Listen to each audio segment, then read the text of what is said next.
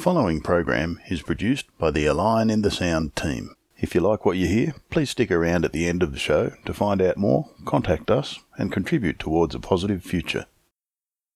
Good morning. You are listening to Zena Richardson and Scotty Foster, your host today with Behind the Lines on 2XX Community Radio 98.3 FM in Canberra. Today we are going to be talking about designing and growing organic verge and community gardens in Canberra. There's a lovely quote from Simon Pauly from Sustainable Outdoors who says, "You can always tell when an area has a strong community base by looking at how well loved their verges are." So, as suburban backyards shrink and green space becomes a premium, even as we're encouraged to grow, to compost and to reduce waste, it makes no sense to keep nature strips as no-go zones, to insist on watering hungry strips of lawn with much of the runoff ending up in the stormwater system. The response has been a verge and community garden revolution, especially since COVID, with a huge renewed interest in gardening. It's one of those areas that is now capturing the public's imagination, and we're starting to see more and more street verge and community gardens appearing. Many of them are growing food. So joining us this morning via phone to chat about transforming your verge and creating community gardens are Keith Coles from Canberra City Farm and Peter Waddell from Canberra Organic Growers. Welcome to the show, Keith and Peter. Hi, good morning. Good morning. Thanks, Dina. Yeah.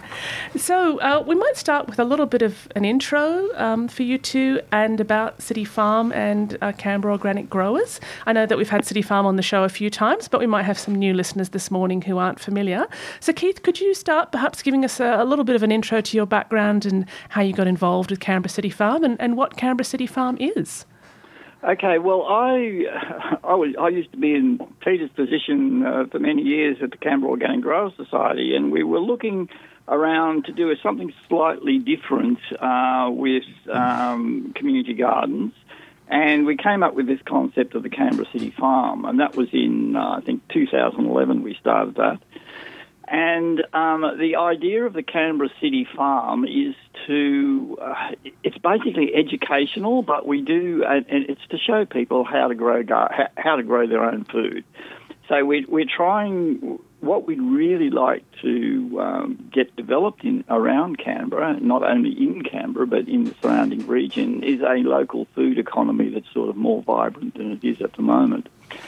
So one of the things you've got to do is get people who are interested and capable of growing their own food, whether it's from, on a balcony, whether it's in a backyard, or whether it's a market garden, actually a commercial market garden, because we don't have a lot of commercial market gardens. So we set up the Canberra City Farm to try to encourage that sort of activity.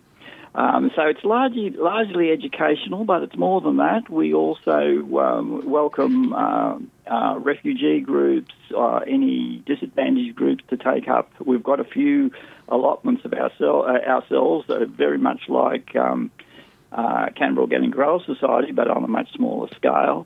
We run quite a few courses and workshops on how to grow stuff. Some of the CIT Solutions gardening courses are hosted by Canberra City Farm as well. So there's a lot of activity going on. Yeah, we got you. Yeah, there's a lot of activity going on. And so that's basically what the Canberra City Farm is about. We're thinking of starting up a new sort of educational a venture, I suppose you'd call it, which is for people who, particularly younger people, because a lot of our members are sort of in the older age bracket. So if we can get younger people in who really would be sort of interested in exploring the idea of doing market gardening, so we can take people, we actually have some market gardeners at the City Farm at the moment, but we would, as an educational thing, we would take them through the process of how to grow things, of course, but also scheduling, marketing, all that sort of stuff that goes with a successful market garden. So they're the sort of things that we're focusing on at the moment. Fantastic. And being in the city, where are you in the city? Where are you located? We're at 2 Dairy Road, Fyshwick. Wonderful. And so if you've been working hard in the garden, you get very, very thirsty, you can just go to One Dairy Road where Capital Brewing is. Right, that was a really, really smart move, wasn't it? It was. All planned. Yeah. So thank you, Keith. And Peter, would you like to tell us a little bit about your involvement with Canberra Organic Growers and about who Canberra Organic Growers are and the community gardens you have? Oh, yes, certainly. Look, Canberra Organic Growers are enthusiastic gardeners based using organic principles in over 12 gardens in Canberra. We have responsibility for running these gardens on leased land from ACT government. We have 8 of those gardens leased from ACT government, plus 2 leased from ACT Education, and we have 1 church-based group that we lease land with. And the gardens are basically divided up into plots. We have a central administration for running our gardens, central accounting system, and of course, particular rules for organic gardening, which means obviously the non-use of herbicides, pesticides, and inorganic fertilizers. Wonderful. So, Peter, why is it that you want to use organic methods? Sorry? Why is it that you want to use organic methods? Well, I think there's over the Canberra Organic Growers have been going since the late 70s, led by a lady called Betty Cornhill, who initiated the first garden and developed with her cohort of keen gardeners a means of growing food without the use of of harmful chemicals, basically, and to use a more biodynamic principles in their gardening and in the growing of food. And that's developed, obviously, over the last 20, 30 years, it's developed worldwide into a very strong movement. And, people are very attracted these days to be able to grow food, to grow their vegetables without the use of artificial means, and often very harmful chemicals being brought into the garden, which linger in the soil and and are not easily sort of leached away. Yeah, absolutely. So besides the I guess that's the definition of what it's not. And what else is organic agriculture actually doing, or organic growing? Well, in our context, we're basically like an allotment society. We have lands divided up into various sized plots, and people who join the Organic Grower Society are able to join a garden and lease a plot. And for their lease, they get the water provided, and which they have to pay for, of course. They pay for a certain amount per square meter, and they're really at liberty to develop their vegetable gardening and their community input too into developing a garden. And so it's a very strong sort of movement, and very jealously held here in Canberra. It's quite at the moment quite difficult to get a plot because of the renewed interest, which you mentioned earlier, in gardening and growing food. Yes, and just Scotty and I are going to tag team here, gentlemen. So if you hear different voices coming across, that's what's happening. So Peter, as you said, it's difficult to get an allotment right now, and there is a waiting list because there's so many keen gardeners, and even more so after COVID. Yes. I did hear there were some grants available for starting new gardens, which might increase the number of gardens we have. I think the ACT government over the past few years has been targeting, the new development areas in Canberra. It's also been developing the apartment or the unit blocks, and has been encouraging people within these areas to apply for grants to help establish gardens. And it's become quite competitive to get a grant, and there's only a relatively small amount of money made available in these garden grants. And we had the sustainable housing folks on a few weeks back, and which is a big part of their model is creating a community garden within the housing community model. So I'm thinking that's what you're encouraging. It's not just a suburban community; it could be a street community. It could be a flat block of flats having their own community garden. So it can be as large or as small as you can imagine. I think there will be quite different models being used, and if you go around the country here and overseas, you see very a large number of different models being used in community gardens. The COGs or the Canberra Organic Growers really have an allotment system which is very similar to what happens in UK, etc. And where the actual garden is possibly a little bit out of the way, not that easy to get to. Like I'm the convener of the Cook Garden, which is on Bindooby Street, but you need transport to get to it. To carry your bags of soil, it's a bit long hike in the wheelbarrow.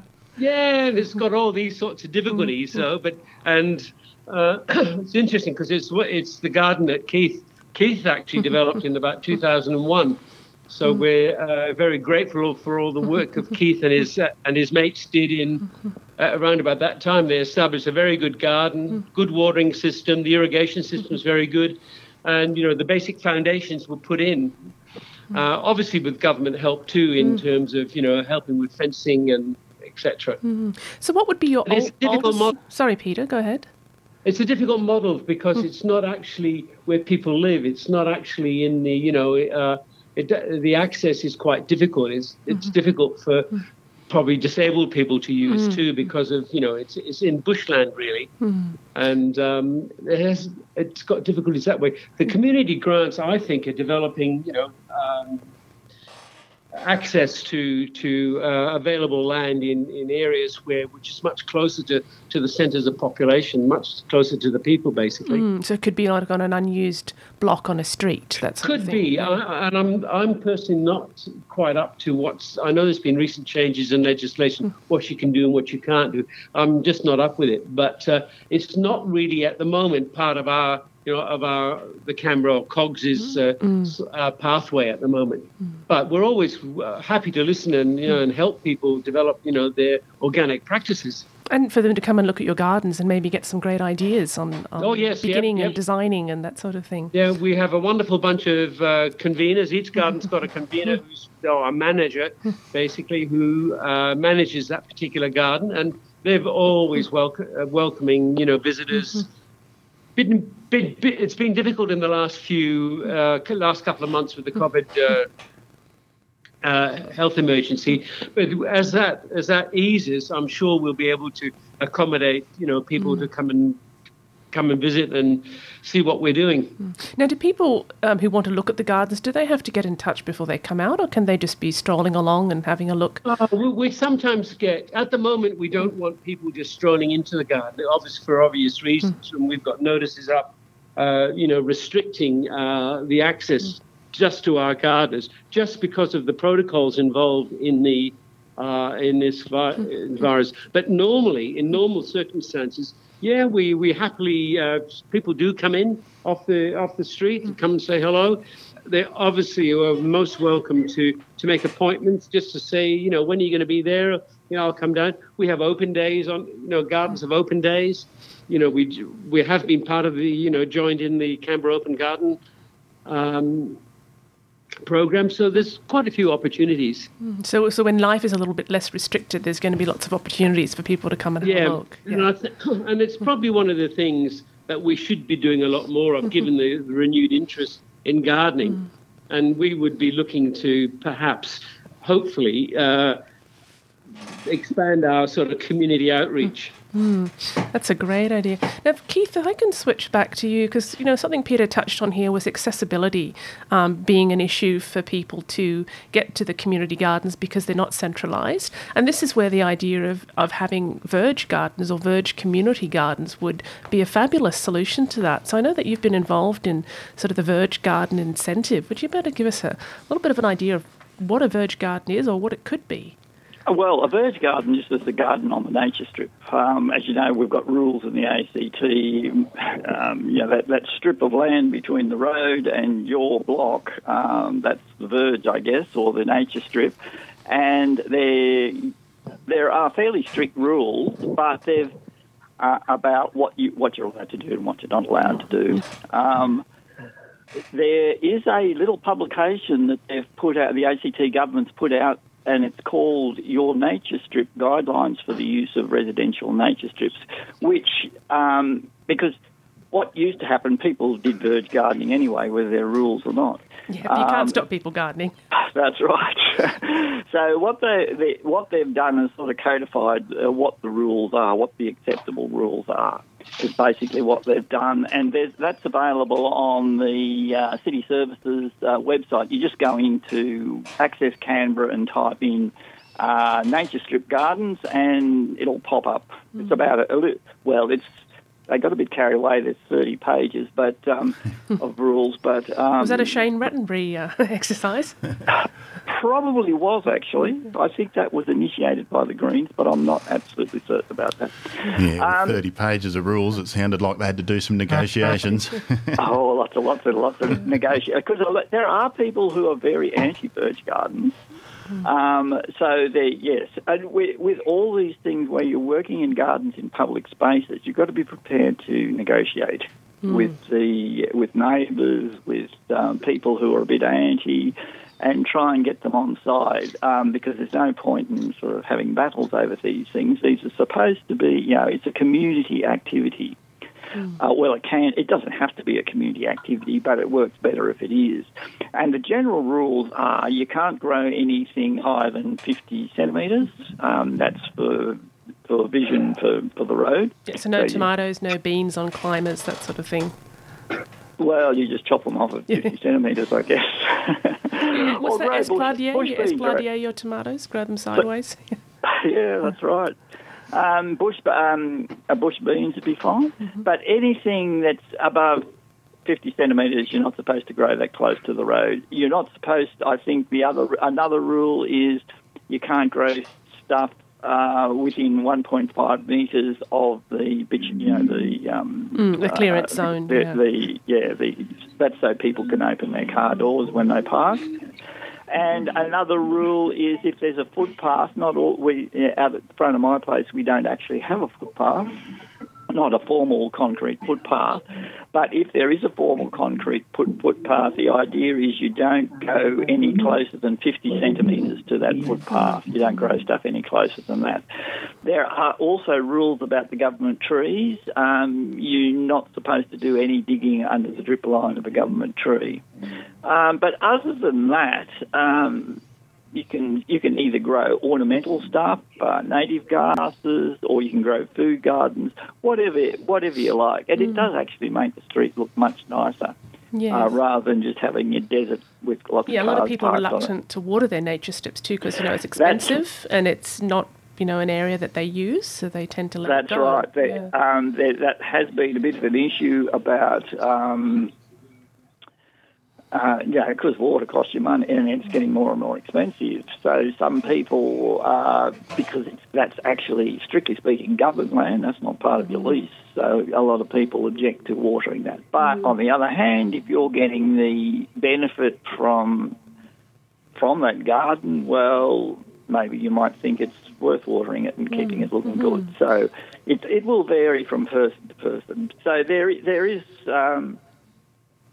quite a movement, and a lot of people do grow food on the nature strip, and it's a perfectly reasonable place to grow your food. The only thing you need to watch out for is dogs leaving a mess and cats and that sort of thing. So you might need to wash your produce just to make sure it's okay. Yeah, and people have mentioned too, if you're in a high traffic zone, that maybe the exhaust from vehicles being absorbed into veggies probably isn't ideal. It's probably not ideal, but now that we have unleaded petrol, generally most people use unleaded petrol, the lead problem is not quite such a problem. Where my daughter lives in Sydney, the lead levels in the soil there are just horrendous. You wouldn't let little kids play in the soil. Whereas here, I think everything's pretty clean, really, and I think we don't have high lead levels. But for people who are concerned about that, you can actually get your soil tested, and just to reassure yourself that the soil is fine. But generally speaking, it is. And even if it was contaminated, would you still be able to do a raised bed sort of system? You could do raised beds. There's some rules about raised beds.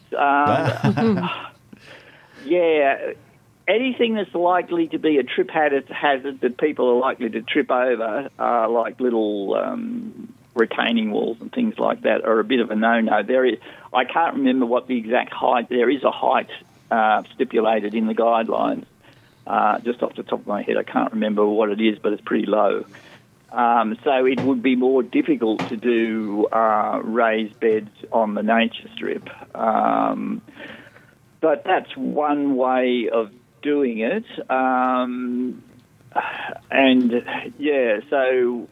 But I think I'm not sure on the nature strip it would be particularly practical. You're not supposed to put boulders and things on the nature strip, and you're not supposed to do bollards. There's a whole string of rules, or things like all rules, things you're not supposed to do. And I imagine, if not all our listeners are from the ACT, so sometimes they have a different city council who's got a different approach.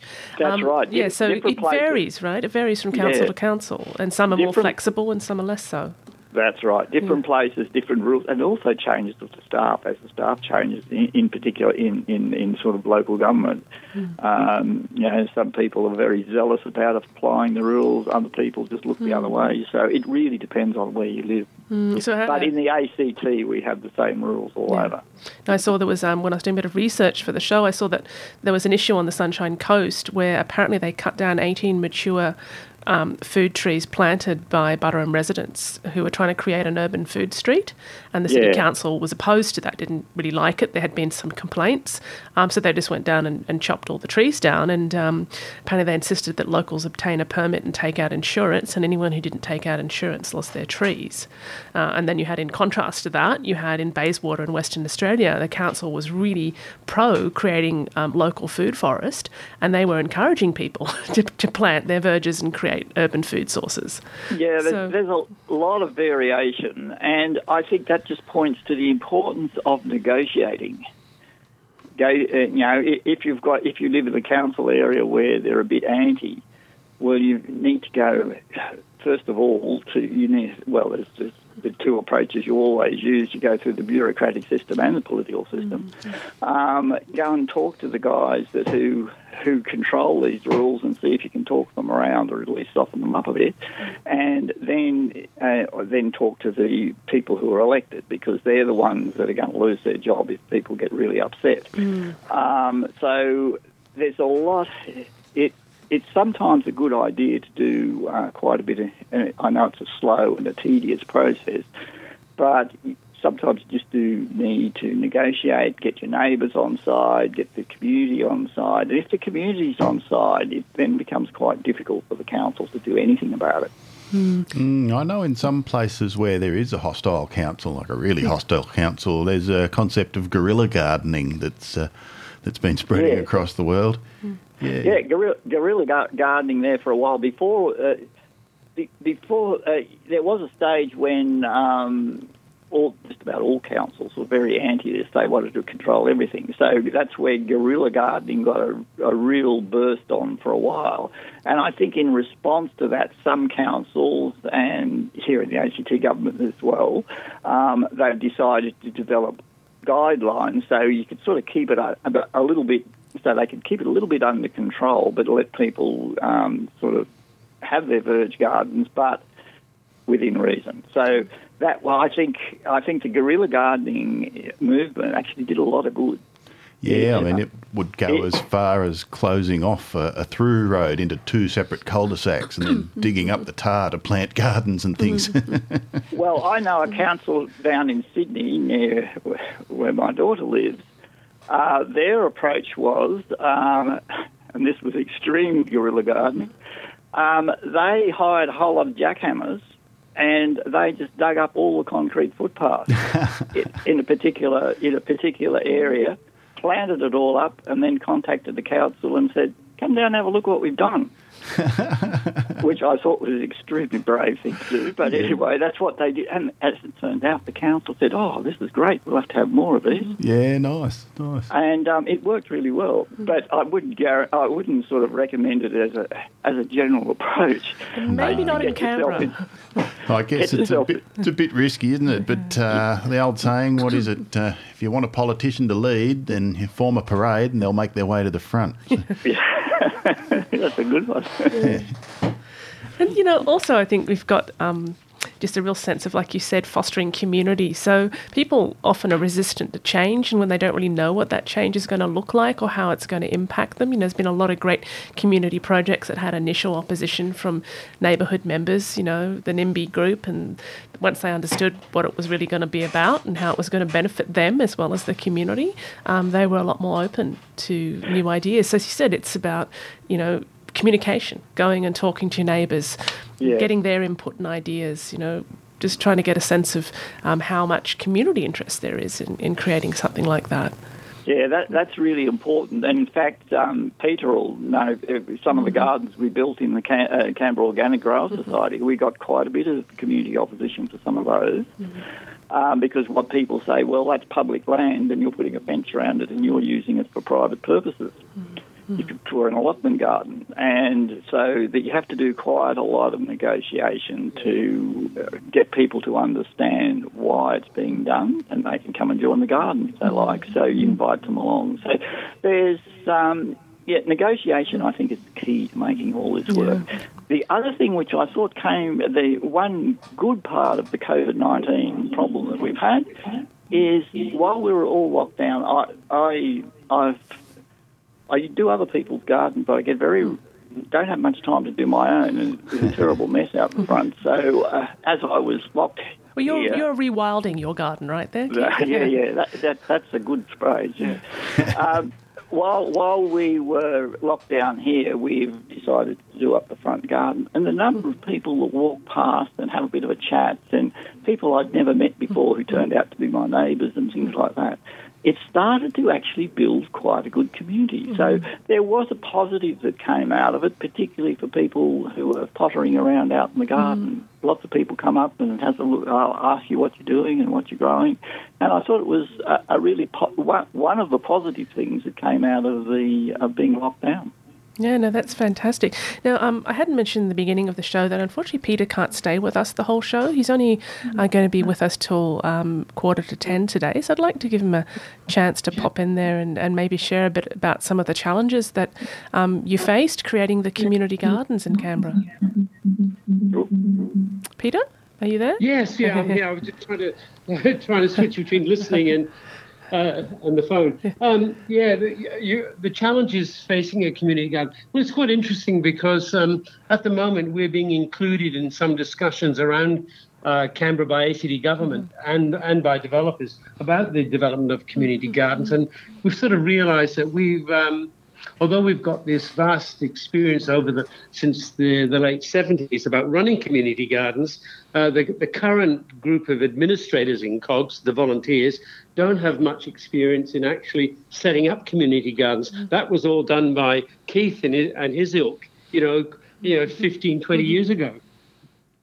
So currently, we're now thinking about trying to write a how-to guide, how to set up a community garden, and it will be sort of looking at how we actually go about, dealing with government. Somebody's got an idea about a community garden. What do we do next? Yeah. We also, there's also the point that government comes to us, or, developers come to us asking us about what do we do. So there's a bit of sharing to go on there in terms of how do we set something up. Wow, so that must present really quite an opportunity for you, because the older gardens do have their limitations, and they were, I guess, a result of what Keith was saying, of the negotiations at the time, and I guess the social technology of community gardens was at a certain stage, but now throughout the world it's a lot more accepted and stuff. Yeah, go on. Keith and subsequent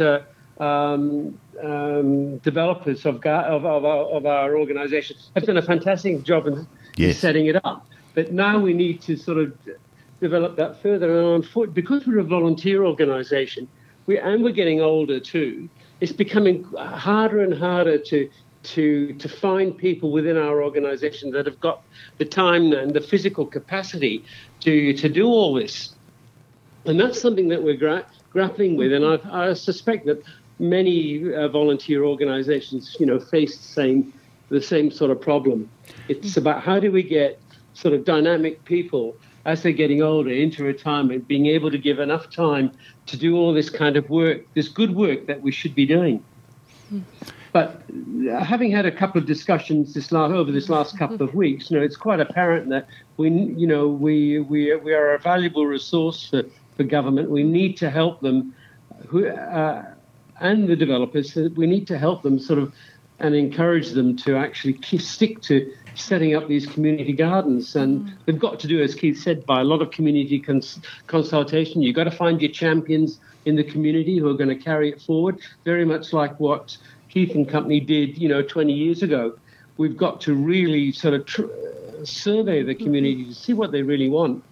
People just think they want a garden, but they're not quite sure about what it might look like, how it would work, etc. So that's what we're... Yeah, a lot of people moving into buildings, that are high density, that maybe don't have a garden space, or even have space for a community garden. Maybe they've only got a balcony, or they've got very limited, green space. And I think the developers, government are genuinely interested in doing it, but of course they generally, sometimes it becomes an afterthought, and the community garden is given the worst bit of space that's possible.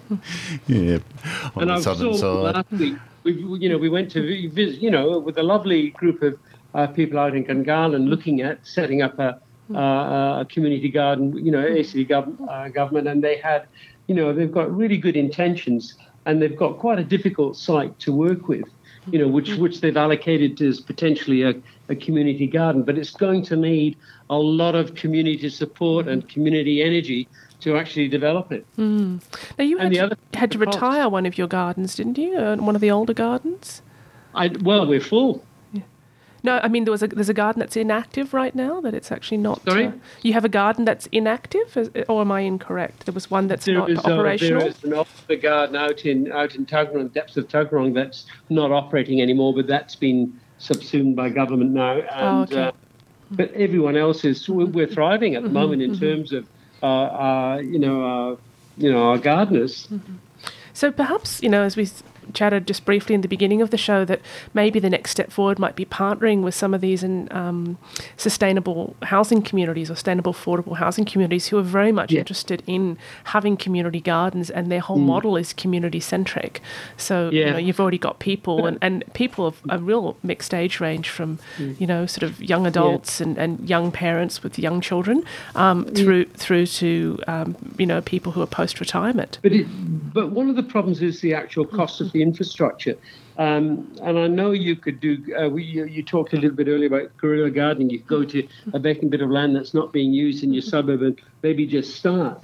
But the actual cost of, getting water to an area, of getting, security by, from feral animals, etc.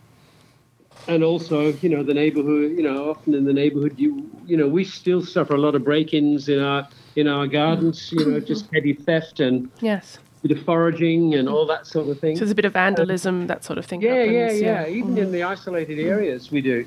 And that's always very disheartening. So the cost of setup, of actually, once you might have a water point to a garden area, but then you've got to dig the irrigation.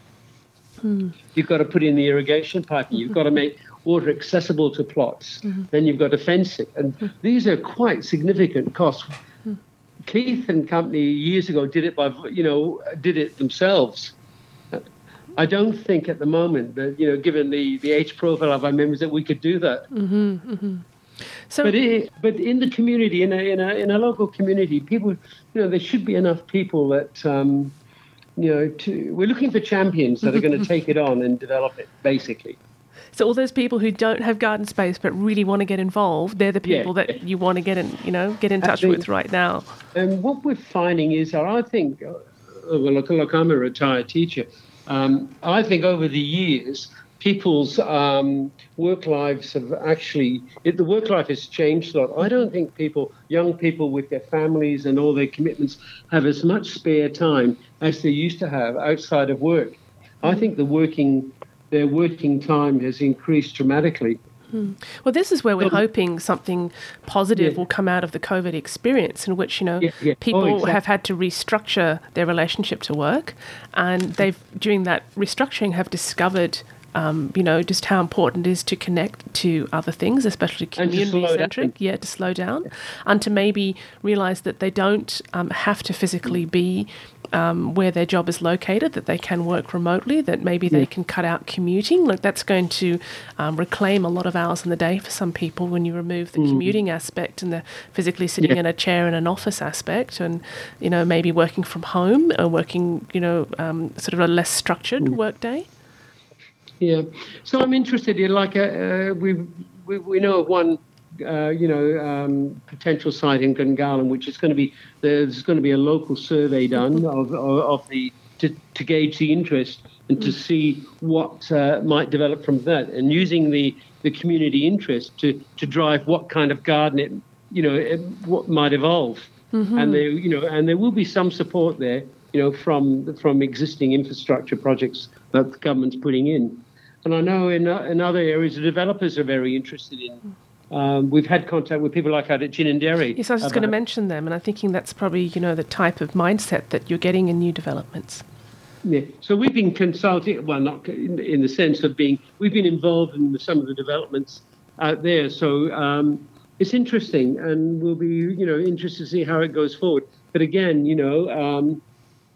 important things now are, the cost, the setup costs, and it's quite challenging. And then the ongoing sort of the human cost, the ongoing human cost of getting people to organise, to develop, because it takes quite a considerable degree of, amount of time and effort to run these things and get them organised. Well, this is primarily what you've been doing, isn't it, Peter? You've been sort of the project manager for a lot of the admin stuff. We,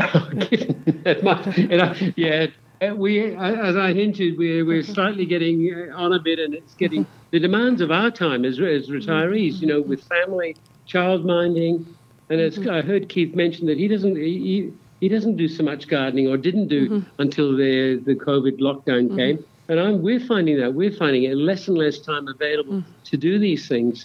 But it's something that we've got at the moment, like our organisation, we've got a good crew. We know we're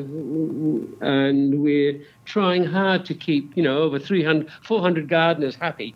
Well, it bodes well, because you've just let us know how popular the community gardens are, that you're full, that there's quite a large waiting list to get an allotment, and there's obviously lots and lots of keen people. So maybe they just need to know that you need help, that you are looking for people to fill certain roles within your organisation. And it's quite a challenge at the moment anyway, but that's not to be negative about things. Things are going pretty well. We've had quite a horrendous sort of growing season with the bushfires, the heat, the drought, and the COVID. It's been quite difficult for gardeners, but most of them have, rebounded and are really back into, getting their gardens going again. And, I think people maybe have been learning that that it might be better to make different sorts of gardens. Like the way that people are designing gardens now has changed a lot too. As we have climate change and we need to adjust, and we're learning, what's thriving and what's not, and having that knowledge is helping people plant more resilient gardens. Yeah. And water will be, the water will be, right across the country will be an issue. And that's going to be, we manage it fairly well at the moment, but the costs will go up. It'll become more expensive to run your gardens. On the model that we're running at the moment, it'll become more and more expensive. And, people will make decisions based on, on their family budgets. Well, I noticed myself from choosing what to plant in my garden, what was sustainable for me to plant or what was going to cost me 5 times more to grow than it was to go down to the farmer's market and buy. So, that was also for me, it's a very major decision in what I planted. And gardening is a very cheap hobby. By the time, you've done your Bunnings run for cow manure and mushroom compost, etc. It mounts up over the time. Yeah, I have been known to chase horses down the road when I see them pooping in my suburb. But we've got some as Keith will sort of obviously agree with, we've got some very good gardeners who share their expertise. There's always, within a garden, there's always people with spare seedlings that they're growing. There are people that know exactly when to do their plantings. They're well in advance of everybody else. And, like myself, I'm always behind. I'm always playing catch up, but watching very carefully what they're doing so you can do that catch up. So I know, Peter, you mentioned that you've got another engagement and you're going to have to leave us a little early. Yeah. How do people get in touch with you if they want to get involved and step up and maybe fill some of the roles that you're looking for and just get more information? Where would they go to find that? Well, of course, we've got a Facebook page. We've got a website, although the website's under reconstruction. That's the meeting I'm going to next, is to start developing, redeveloping our website. But we do have a website which gives quite a deal of information for prospective gardeners, and I think that would be a good place to start. Also, and Facebook is a lively addition to our sort of media stuff. And then, of course, once some of the restrictions are lifted, then you'll be letting people know when they can come and view some of the gardens. Through the website, we have a gardens coordinator, and through a simple email approach, you'll get in contact with us, and we'll respond and organise things. Okay, well, that's fantastic. Well, thank you so much, Peter, for joining us and sharing about. Wish we could have you on a bit longer, and perhaps we can have you on again in the near future. Oh, no, very happy to. Very happy. Lovely. And we've got some good expertise that we can share with you too, from amongst our gardens. Well, thank you. And that was Peter Waddell with Canberra Organic Growers. So thank you for joining us, Peter. And we'll pop back. Thank you. And we'll pop back to Keith. And Peter started to touch on some of these ideas about water consumption for gardens being an issue. Now, the idea of planting and planning your verge garden might be able to alleviate some of that water wastage issue. I know that they can certainly ameliorate some of the urban heat island effect and can potentially be designed in such a way that it's conserving water. Yeah, there's a lot you can do to conserve water by how you design your garden and how you manage that garden. So the more organic matter you can get into the soil, and that's either through compost or using, if you've got a native, some people, if they haven't got food gardens, they may have native grasses or something, and a lot of those have what's called mycorrhizal associations with fungi, and that can actually increase the amount of carbon in the soil enormously. And if the more carbon you have in the soil, the more water the soil can hold, so that when it does rain, your soil acts like a reservoir. And you can garden so that if you put lots of compost in, again, your compost acts like a water reservoir. So that's one way of cutting down on your water costs. The other way is how you water. Now, if you just go out and sprinkle the top of the ground every couple of days, or depending on the weather, maybe every day, that's a really inefficient use of water. What you need is a system of deep watering. So you only water every, and drippers are the obvious way to do this. Now, I know a lot of people don't like drippers because when a lot of people water, they like to see water going everywhere. Well, that's a really inefficient way of doing it, especially with sprays, because with sprays you're getting a lot of water evaporating before the water even hits the soil. So what you need to do is think very carefully about how you're using your water in your garden. So the first step is lots and lots of carbon into the soil. And that has other benefits as well. Of course, if you're dragging carbon out of the atmosphere back into the soil, that sort of helps well, in a garden, it's a small amount, so it doesn't help very much. If it's a large area of farmland, it makes a huge difference to the amount of carbon in the atmosphere. Or if it's a large movement of small gardens. That's right. That's another way of looking at it. That's right. Yeah, so this carbon into the soil, I know in chemical circles, carbon-based things are called organic. Is this where organic comes from? The original idea of organic, when I listened to Peter talk to me, I should have mentioned that City Farm was also always organic gardening. The original idea in English anyway, the term organic was first used by a guy called Lord Northbourne in 1940. He wrote a book called Look to the Land. And the idea they were trying to get across is that you need to treat your garden as a living system. Now, they didn't use it. We would say, we'll be talking about ecosystems now, but in those days they didn't use the word ecosystem. So they needed to think of a word. How can we describe a garden as a living system where all the different parts of the different things that live in the garden interact with one another and in very complex ways. So it's really a very complex interaction of living things. So they said, well, it's a living thing. It's organic. That's where the organic name came from. It means you're talking about a living system, and organic gardening is about being aware at all times, well, as much as you can, about whatever you do in your garden, how does that cascade through the rest of the ecosystem that is your garden? And also, you need to think about the ecosystem within which your garden is embedded. The ecosystem's a landscape, or if you're a farmer, because originally Lord Northbourne was talking about farms, but gardens are just small farms. So you need to think about how does the ecosystem of your broader landscape, how is it impacted by what you're doing in your garden? And this is why there's the emphasis on using, there's all sorts of funny words people use to describe it, organic methods, natural methods, all those sorts of things. What the idea we're trying to get across is that you're trying not to interfere too much with the functioning of the ecosystem.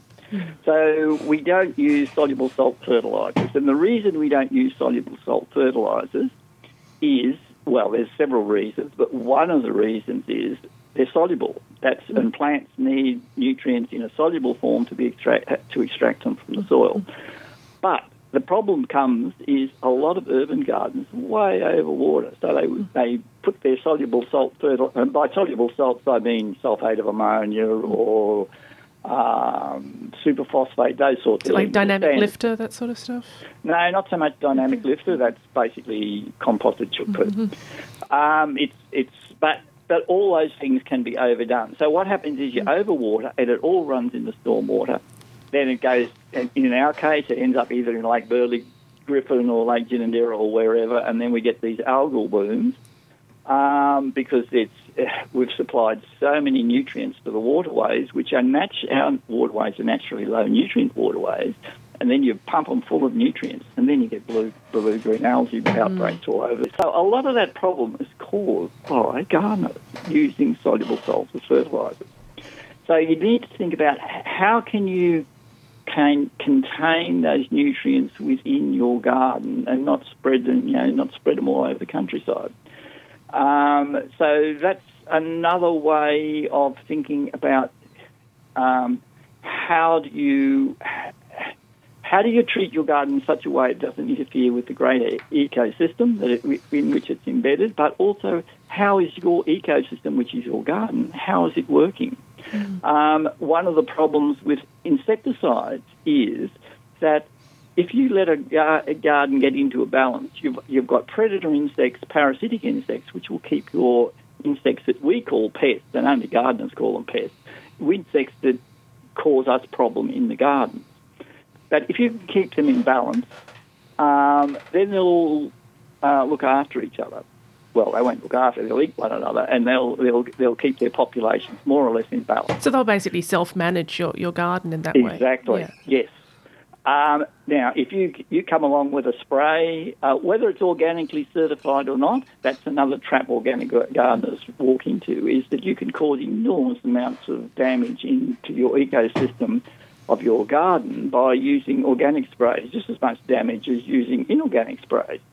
So it's how you use those organic sprays that is really important. So if you've got, say, an outbreak of aphids, which everyone gets aphids in early spring, you spray them with pyrethrum. That'll kill most of the aphids, but it also kills any predator insects that are there. Mm. And the so you're praying predator mantis and that sort of thing. That's right. Ladybirds, lacewing larvae, all those sorts of things.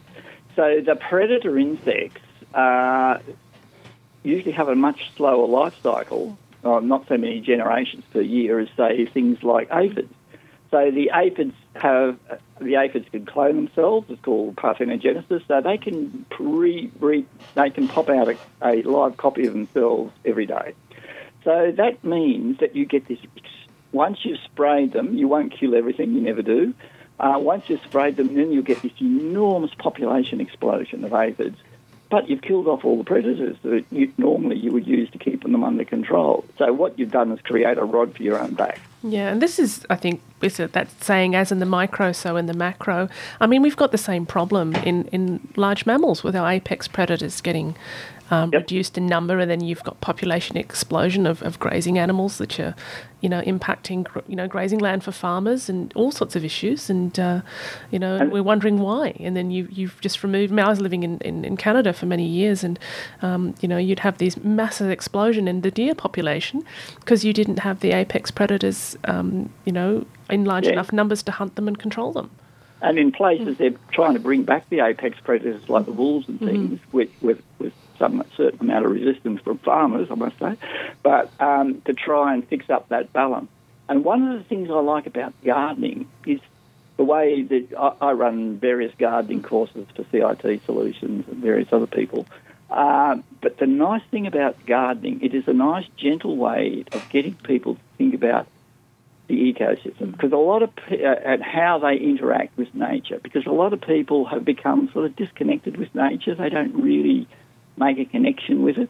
Gardening is a nice, gentle way because of getting reintroduced back into contact with nature, because you're dealing with it. Your garden is a small ecosystem which you can then start to learn how does it work, what impact, if you do something in a particular garden, how does it cascade through the rest of the garden? And it's really, it's a useful way of reconnecting people back to nature, because one of the things we're interested in the city farm is more sustainable living.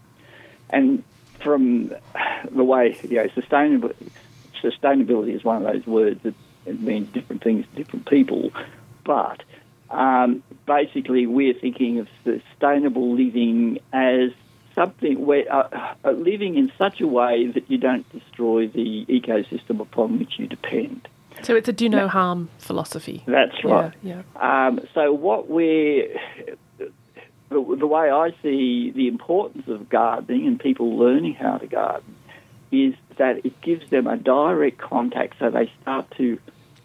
It's one thing to read a book about all this stuff and understand ecosystems and how they function. It's quite another to actually say, righto, there's your patch of land, you grow things, you create your own ecosystem, and you make it work. That's much more direct, and that way you can start to get people to really think more deeply about the impact of our whole society, of the way our whole society functions, and its impact on the ecosystem which supports it.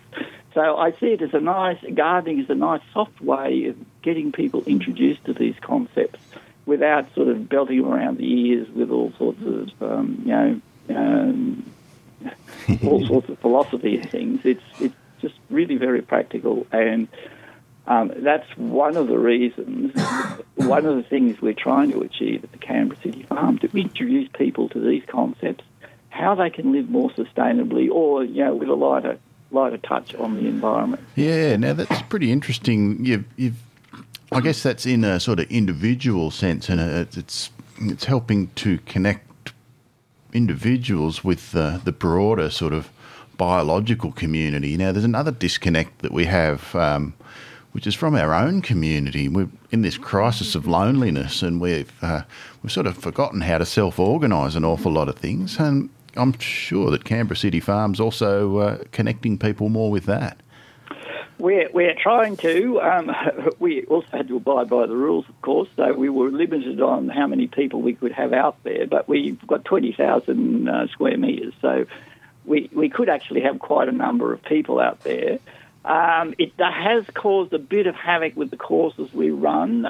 We've transferred some of those to Zoom, but there are some courses where you do have to have close contact with people. Like I often run a soils course. So, and one of the things about soils is that because we run a poor man's soils course, we don't have lots of flash equipment. So we have to use more sort of feeling, more sort of, systems that are more in line with what an ordinary gardener can do. So when you ask people, you try and teach people about the texture of soils and how textures relate and how the difference between texture and structure, then the way to do it is I invite everyone to bring soils from their own home so they can feel the difference. So you have to have that close contact where people feel this lump of soil and then they take a lump of soil from somebody else and feel that, so you can feel all the differences. And that way you sort of get an intuitive feel for different sorts of soils. Those sorts of things we couldn't really do during the lockup. But we throughout the whole of the COVID thing, we've always had volunteers out there. And yeah, as you said, some people got very lonely in the lockdown. And it's a social place. We've got a pizza oven out there. We can make pizzas, although I suspect they haven't used it too much during the lockdown. But we always, for working bees, someone brings along some food and we have a sit around and have a cup of tea and a bit of a chat about things in general, or maybe about the city farm, or not necessarily, could be about anything. Well, now you've talked about pizza. Place. Pizza, everyone's going to be running out there now. You've said you've got a pizza oven. We build it ourselves. It's a not a bad pizza oven, I must say. It really churns out nice pizzas if you know how to make pizzas. But, as you describe with this, the social distancing requirements, I mean, gardening is the perfect thing you can do alone yet together. I mean, if you live in a community where you're just say you're on a suburban street and you're all on your particular block where your house is and you're out the front doing your garden and your neighbour's out the front doing their garden, you're more than social distancing, but you can still talk to each other and share ideas and admire each other's plants and get jealous of why their roses look better than yours.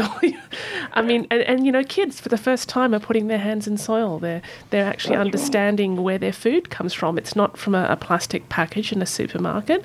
It starts as a small seed and then it grows and then it transforms, and then when it's ready to harvest, it comes out of their garden and that goes into their kitchen and gets washed and prepared as a meal. Yeah, and I think particularly that you raised an important point about kids. Mm-hmm. Kids in garden. They're our new generation. So they're the ones we really need to. The younger people are the ones we need to focus on. One of the problems with a lot of gardening clubs, a lot of people who sort of are connected with the environment but are in gardening clubs, is that they're getting older and older and older, and we're not getting many new people coming through. Now, there is a movement for a lot of new gardens are being built in schools, and that's excellent. And, there's things like Stephanie Alexander and all those sort of relates gardening to food. And I've been involved in a couple of programs where we've had kids where there was a chef. I was the gardener, and then there was the chef who did the cooking. So we took kids take them through the garden so they can taste things, smell things, tell us about what they like to eat, and then you'd collect stuff from the garden, and then the chef would then create some food, and then they'll go through the process of eating it. So you go through the whole process. And for little kids, of course, you've got to do that fairly quickly, otherwise they get bored or distracted. But it's doable. And I think the more that we can involve children, particularly school kids, the better. And, even if it's just taking your grandkids or your kids to your allotment and having a bit of a dig, and they might not do anything particularly useful, but they can have a dig and they can play and they can get to see things and know things. Because some of the things we've run with school kids, some school kids don't know, some adults don't know what a tomato bush looks like, or what a potato plant looks like. They see them in shops, but they only see the bit they eat. They don't see the rest of the plant. So there's a whole lot of education that needs to go on there. And that's really about disconnecting people back to the environment upon which they depend for their existence. Yeah, and that's the thing we've talked about a few times this morning, is that piece of disconnect. We've had so much disconnect from what you consider the natural order of things, how we're supposed to live as human beings on the planet. We've become human doings, and we have either forgotten or have never experienced the connection to a full life cycle of something. And, I was horrified when I learned in North America, in a lot of the built-up urban areas, that kids didn't know that milk came from cows. They thought it just came out of this carton you bought in the supermarket. They had no idea there was an animal involved. Yeah. So, that was horrifying to me. And I realised, okay, if you've never been exposed to it, of course you wouldn't know, and you don't have any green space. You're in a concrete urban jungle, and maybe there's a couple of trees, and that's about it. So your experience of nature and the land is really restricted. So, having this opportunity, like what you're doing, which is people can, experience the whole process. They can get involved. They can learn how to do it for themselves. They can share. They can make new friends. So, it's such a... people say that sometimes it's not actually about plants, it's about people. Well, that's exactly right. That's... COGS in particular, but also City Farm. It's about people. People lie at the core of this whole process, because it's the people that affect the environment, and it's also the people's understanding which will solve these problems. So that's where we've got to start. So it's very much a social sort of a social movement or a social exercise, rather than it's partly about growing your own food, growing better quality food than you can buy in a shop. But at the base of it, I think, is about people.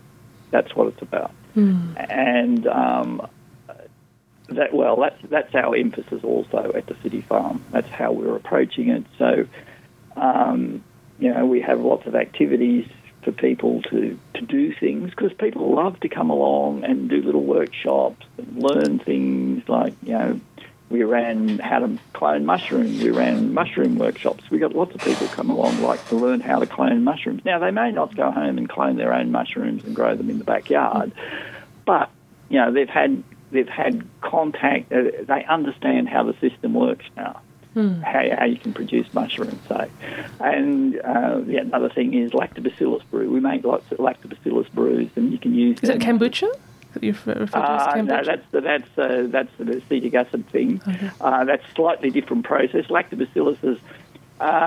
we use Bokashi, if you've ever used a Bokashi bucket. Okay, yeah. The base of that is lactobacillus. You can use it for composting. You can use it for cleaning. You can use it for dealing with smelly material. Lactobacillus are amazing things. And we show people how to brew those, how to use them, that sort of thing. So there's also, now some of them will probably never do it at home, but that's fine. They've gone through the process. They now understand what their role is in the environment, what the lactobacillus role is in the environment, and how important it is. That's the main thing. They've had a bit of hands-on stuff. And they might then go away for, years and years and never touch it again. But the knowledge is still there, and the understanding is still there, and that's the important part. Yeah. And, with all of these things that we've talked about creating these spaces in our communities and, connecting with our neighbours, there's a lovely story as I was reading about a lady in Melbourne who turned her verge into a very thriving vegetable garden. And what she found just by doing that, she said she noticed community benefits immediately, that way more people were stopping to chat with her when they saw her out there doing this, that she met, like you said, met more people in her neighbourhood, met more people that she didn't even know lived in her area, and people started sharing plant knowledge. And she met a lot of older immigrants who had come to the country sort of post-Second World War who had thought of verge gardening as sort of a normal way of gardening, that they were the original verge gardeners. They used to plant vegetables in that area and take advantage of that green space, and and then that was a big part of their urban food source. So she learnt a lot of these people in her neighbourhood who were older community members who had been verge gardening before it was a thing. Yeah, that's right. And I guess in some ways, a long time ago, this idea of a verge where you weren't allowed to do things on was a bit foreign. It was entirely foreign. Another important part, as you just mentioned, these people from from different communities. They often, when they come here, they feel very, very isolated. And a community garden or city farm or those sorts of setups, or just your verge gardening, can help connect them much more quickly with the local communities that they're now in. And I think particularly Cogs Gardens and City Farm have a very useful role to play there. And so we've got some plots set aside for refugee groups and people like that at the City Farm, where they can, because quite often they have a difficult time when they get here because they go to the shops and there's none of the food that they're used to eating is on sale. It's not grown here, but they can still, it still grows here, but nobody grows it commercially. So it gives them the opportunity to grow their own stuff in their own style, their own type of food, and that sort of helps connect them to the community. And that saying too was that existing growers encourage new growers. So yes, that just seeing somebody doing it gives you the inspiration or the passion to do it yourself. Yeah, I think that's really important. Like one of the other benefits to verge gardening, because we were supposed to be doing a show mostly on verge gardening, so I shouldn't. It's really easy to talk to you about lots of other wonderful things, Keith. Is that it's a habitat creation too? Like that's one of the benefits of verge gardens, as we've developed areas and cut wildlife off from, shelter and from sources of food. That verge gardening can actually reopen nature corridors for wildlife. That's right. That's really important, and it's important in your in your backyard as well. You should always, what you're trying to do with gardens what I'm trying to do with gardens is to create a very diverse habitat. So you need lots of different plants. You need plants which flower all year round for your little birds. You need plants that are bushy, that they can hide from the currawongs and they don't get eaten by the currawongs. And what you're trying to do is create as diverse a diverse environment as you possibly can. In that way, if you create habitat, things will come. And as you said, those corridors for animals to move down are really important. Now, one of the problems with cities is that, a lot of the trees get chopped down and your wildlife just really can't exist in that situation. But in Canberra, I think we're fairly lucky in that there's a lot more trees and things, a lot more sort of different levels of vegetation than was here probably a long time ago when it was a sheep paddock. So in some ways, there may well be more birds of some sorts anyway than there ever were in the past. But I think the point you made about having wildlife corridors, and if you could do that with verge gardening, that would be great. Yeah, and just creating also additional food sources for our pollinators. And that's right. There's been a huge movement for supporting the bees, of course, and making bee-friendly gardens. We had some wonderful folks on here a month or so ago.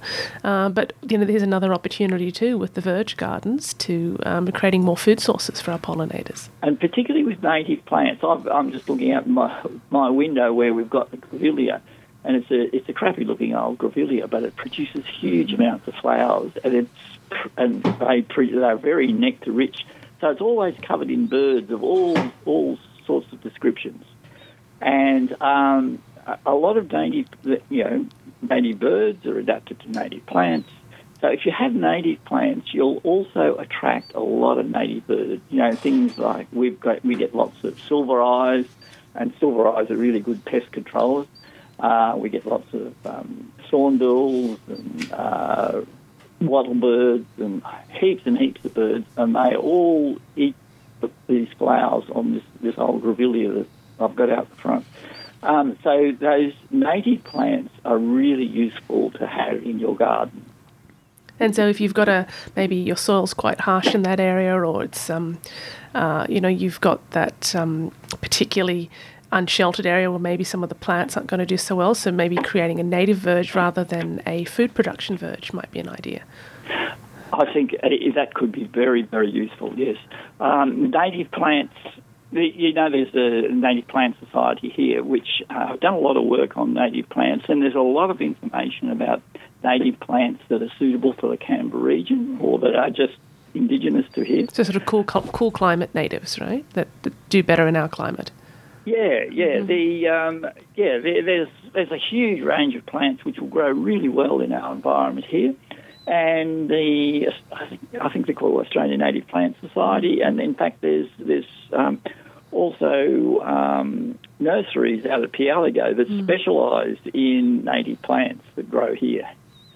So that's another good way of doing your verge garden. Now, there is a bit of a restriction with verge gardens there where you're not supposed to go any higher than 50 centimetres, but still you can grow, like for instance, grevilleas that you can go, the low-lying, I've also got a low grevillea out the front which grows about probably 10, 15 centimetres high. But I have a few of them as well. I know the one you mean. They're wonderful, wonderful plants. Yeah, so they produce lots of flowers as well. Yeah. So there are lots of native plants you can grow in your verge garden and attract the native wildlife around here. So it's really important, I think, for all gardens. You should not just think of, even if it's a food garden, don't think of it just as a food garden. It has to have, all food gardens should have flowers. Flowers to attract pollinators, flowers to attract beneficial insects. And potentially, like I know in some of our harsh summer climates, some of the Mediterranean plants do really well, so Mediterranean herbs and that sort of thing can actually thrive. They do extremely well here. So all those Mediterranean-type plants do well. And in fact, it's really, when you're designing your garden, it's important to think about the climate. What sort of, you can grow anything here, but some things will require a huge amount of work and a lot of money to keep them alive, and other things will just thrive out there and you don't have to worry about them. So it's a good idea to do your homework, think about where did these things come from. A lot of our plants are South African as well, so with a similar sort of climate to here. So when you're planting plants, do a bit of homework, look up where did that plant evolve, because that'll tell you the conditions it requires.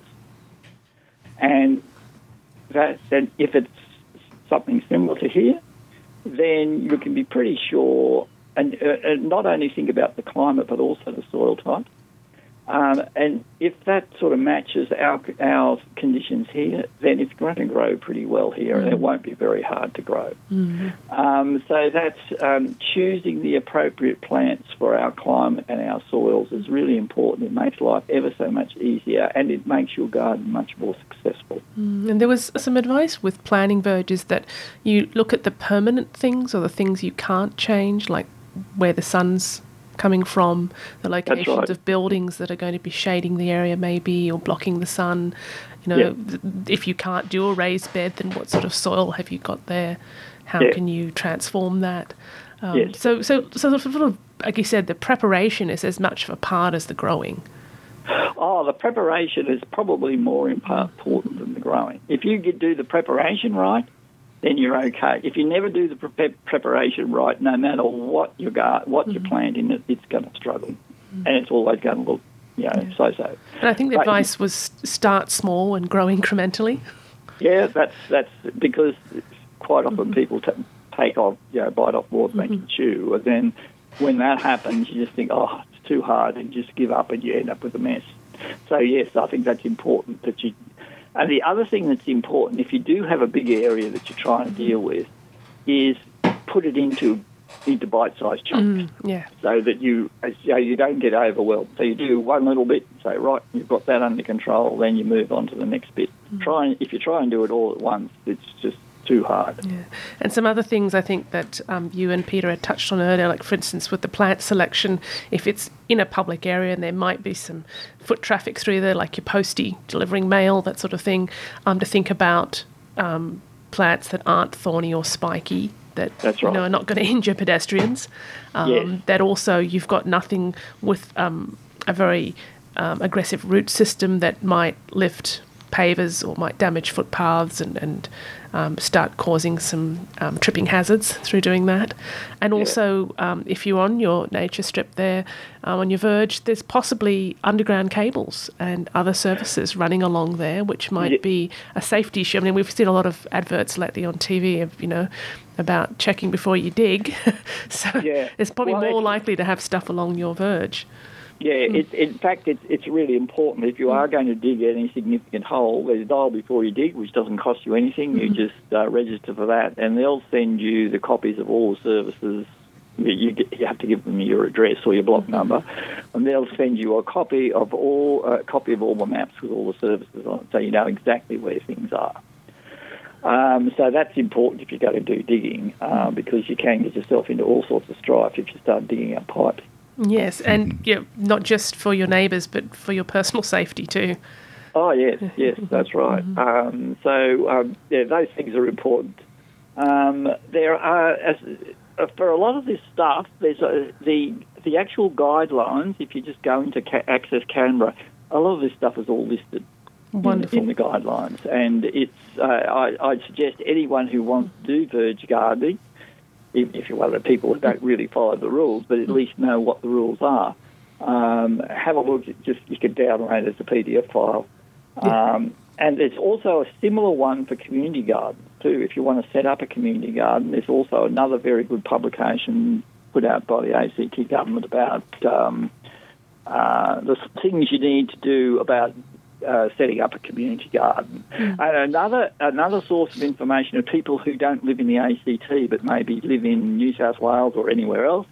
There's the Australian City Farms and Community Gardens Network, which has an excellent website which lists how do you go, gives all sorts of really useful hints on how do you go about setting up a community garden, what's the process you go through, all that consultation process we talked about before, how does all that work? And that's a really useful website. The easiest way to find it is just it's Australian Community Gardens Network, so it's Australian Community Gardens and Australian City Farms and Community Gardens. Australian City Farms and Community Gardens Network. Okay. So ACF. Well. ACF. Take the first letter of each of those words. Yeah, Scotty's got it all written down there. He's been scribbling away. And it'll pop up straight away. Yeah. But that's a really useful website for people wanting to get involved in community gardens, and it'll also have stuff about verge gardening on that as well. But because, as you said, there's different rules in different councils, and so you've got to negotiate with your local council. And then ultimately, the reason for doing any of this, right, is to make us happier, healthier humans, right? That's right. There's happier, healthier humans, and also that we don't so much environmental damage as we are causing at the moment. So there's, and I guess that's that comes to the healthier, happier, because all these things are connected. You know, we're part of. People forget that we're part of the environment. We're part of the ecosystem as well, just as much as kangaroos and all those sorts of things. We're all interacting, and if it's working well, we're going to be happier and healthier. And it creates responsibility too. I think you tend to care about things once you feel responsible for them. So, the responsibility of nurturing, of designing, planting and nurturing a garden and then harvesting from a garden. I think for some people that have not had that experience before, it's quite transformative, to be part of something's life cycle. Yeah, that's right. It gets us away from this feeling that the world revolves around us. When in fact it doesn't. All those things I think are positive things that can come out of gardening, and it comes out of gardening because you're connecting yourself with nature, and I think that's the important lesson of all this stuff, and that's a message we're trying to get across into City Farm. Yeah. And there's been so many lovely stories I was reading just in preparation for today's interview, and one was a community in Melbourne that became very, very connected through their verge gardens, and they actually rerouted all their front downpipes so they could water theirs and each other's verge gardens. So I thought, you've got this, again, this amazing community spirit that's being generated, and, so you become rather selfless about it. It's, it's what's the greater good in all of this. Yeah, on that note, I really liked the one where they would plant the nature strips out with food, and anyone who walked along could just take some. I mean, they did very much encourage it to be within the neighbourhood, but, if someone needed a feed, go for it. Yeah. And they asked how gardeners felt about that, and they said, there's always going to be some people that take more than their fair share, or, people who aren't respectful, but it's overall it's quite minimal, and people, once they understand the system, treat it with respect. And, I think it went so far as we've got a picture on our Facebook page for today's interview where there's a raised herb planter, and someone's put up a sign saying, pick some herbs for dinner, and they've even put up a little pair of plant snips so that you can cut off your own parsley or whatever and take it home for dinner. That's it. I think they said we redefined stealing as contributing to the community. Yeah, well, our attitude when I was in COGS was if people came and pinched food, that's fine, they probably needed it. The only thing that used to upset us was when they just, it was vandalism, where they just destroyed things. Yeah. But if people need the food, fine. That's okay. Plenty more where that came from. Yes. Yeah, you just grow a new bit next door, so a bit more next year. So we're getting close to winding up. Scotty, was there anything else you wanted to chat to Keith about? There's tons, but we don't have time. No, I've got 10 pages in front of me that we didn't even touch, but that means we'll have to get you back on later, Keith. Okay, well, that's okay. Yeah. That's fine. Okay, well, it was good to chat to you. Wonderful. So if folks want to get in touch, I know you've got a Facebook page and a website. And probably if they want to get in touch, the best way is you can either go through the Facebook page, or you can just send an email to Canberra City Farm, all one word, @gmail.com, and just a heading about whatever you want to talk about. Maybe if you want to talk about market gardens, just put market garden, or whatever the subject is. And that will get to Vanessa, our secretary, and she will pass it off to whoever's the appropriate person. If you want to get an allotment garden, you go through the same process. And, to let people know, you also do a lot of wonderful courses out there. Like, we're hoping to have Canberra Seed Savers on next week, and you had Ariane McVeigh from Canberra Seed Savers just teaching a course there recently. Yeah, Ariane did a Zoom. She did our first Zoom one because we were experimenting a bit with Zoom with courses. So, yes, because Ariane used to be part of the City Farm as well. That's where Seed Savers actually started. And, Ariane's a good example of putting things out on the verge and letting people take, because she used to produce lots of seedlings and get rid of them that way. By putting them out on the verge, and people who needed them would take them, and some would pay and some wouldn't pay. No, that's wonderful. Just to, again, just more people are going to be inspired by seeing other people doing this. So this is how it's going to work. It's wonderful. Yep. Well, thank you so much, Keith. It's been a real pleasure talking to you, and I'm always keen to learn more about growing happy plants. So thank you very much for joining us this morning. Oh, and thank you very much for the opportunity to talk to you about it. Wonderful. So, Scotty, any last words? Look, I think just one thing to note on, it's partly an announcement on the city farm side of things. I believe there's a potential for a cooperative to take over the commercial kitchen out there. So, that's right. Yeah, so if anyone's interested in being part ownership of a commercial kitchen, then get in touch with them as well. Sounds fabulous. So you have been listening to Keith Coles this morning from Canberra City Farm, and earlier we had Peter Waddell from Canberra Organic Growers. You have been listening to an episode of A Line in the Sound, the podcast made by Co-ops, Commons and Communities Canberra, Co-Canberra for short, the New Economy Network of Australia, or NENA, and Radio Behind the Lines from Community Radio 2XX 98.3 FM in Canberra, Australia. Co-Canberra is working towards a cooperative commonwealth. Our work builds strong communities, extensive commons, and a network of climate cooperatives. The New Economy Network of Australia is a network of individuals and organisations working to transform Australia's economic system so that achieving ecological health and social justice are the foundational principles and the primary objectives of the economic system. Behind the Lines has been running for well over 30 years on Canberra's oldest community radio station, 2XX. We do extended interviews with anyone who's trying to make the world a better place.